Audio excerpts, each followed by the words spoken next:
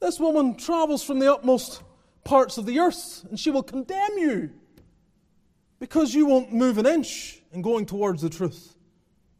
Oh, you should be begging for it. She sought for the truth, and she was not discouraged. Proverbs 2:3 and following says, Yea, if thou criest after knowledge, and liftest up thy voice for understanding, if thou seekest her as silver, and searchest for her as for hid treasures, then shalt thou understand the fear of the Lord, and find the knowledge of God. And that's what she experienced. Oh, get the zeal into you. This is what Jesus said. Strive to enter in at the strait gate. Don't sit there.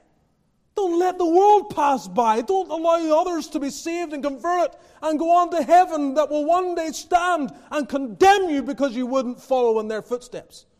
And you wouldn't respond to the same truths. Oh, beloved, hear me, hear me. Hear the word of the Lord.